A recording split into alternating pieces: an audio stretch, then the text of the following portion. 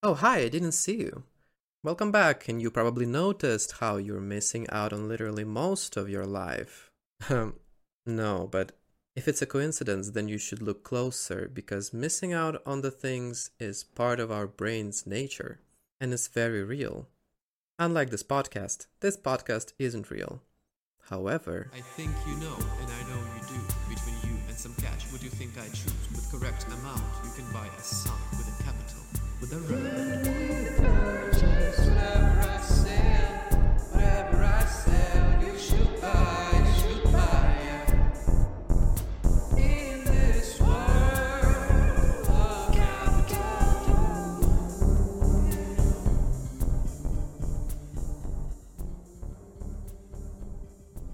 however, we are talking about it. Thus, here we go. So it's better not to be afraid of missing out on things. I suggest the approach that would say, I didn't miss it, it went past me and didn't want to get enough of my attention. The things will find you anyway if they're that important. Although, let's keep in mind that things crucial to your existence are easy to miss because of informational abundance internet inflicted upon us, once and for all. Well, it happened kinda consistently, but there is always a point in time when you definitely can draw the line. When the content is exasperating and far away from entertaining because of the quantity of it. I could mention the quality aspect too, which is also the reason we are missing out on things. It's way too much stuff online you're able to consume, and the attention grabbing techniques are too powerful to zigzag yourself out of them. Some things are catchy, others not at all. And it's a bit sinister to find yourself missing canon events of your life in order to watch a goofy video made by a good social media specialist. The one who knows the deal, not necessarily the one who is actually a content creator. It could be a producer. So the content creator and the producer could be two different people. So basically, I am afraid to find myself caught in the state of compulsive content consumerism instead of directing this energy, because it's taxing to consume content, yes, into creating something valuable or just fun, offline and online. But for the people that can appreciate it and not randomly click away because there was no joke at the first second of the video, or something like that.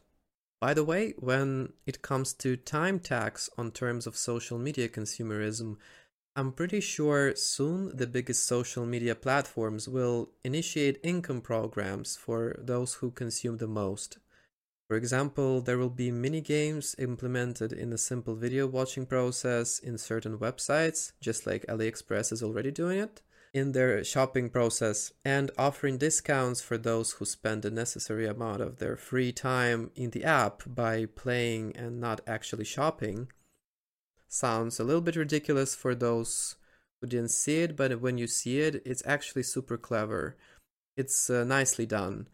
The gamerization, of course, is something that was predicted about a decade ago, maybe, or by some philosophers probably even more than a decade ago. But as all big events of the technogenic future, they tend to occur naturally without forcing you to love it, apart from touchscreens, though I feel like it was a cool feature at the time.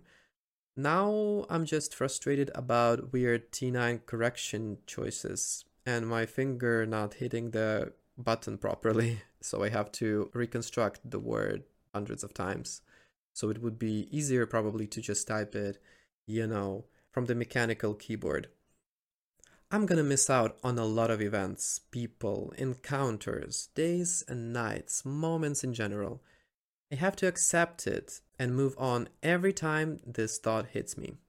At the same time, I don't like the state of delusion that much. My consciousness might be everything I really cherish in myself because it's related to intellect, logic, clean mind, and that thing we all know and value, mental health. It's there for us and we are seldom there for it, you can say. But missing out is the way to preserve it. What will I do with mine? Test it over and over again so I see the world more and more clearly, or spiral into blessings of delusion while satisfying my basic informational needs with more recreational leaning. I wonder about it too often and never have an answer. What about you? Maybe you have an answer for that. And you can let me know in the comments. And just by liking or disliking the video, that's gonna tell me a lot about what you think about the topic and this podcast, which isn't real. Thank you so much for watching, and I see you in the next one. Bye, bye, bye.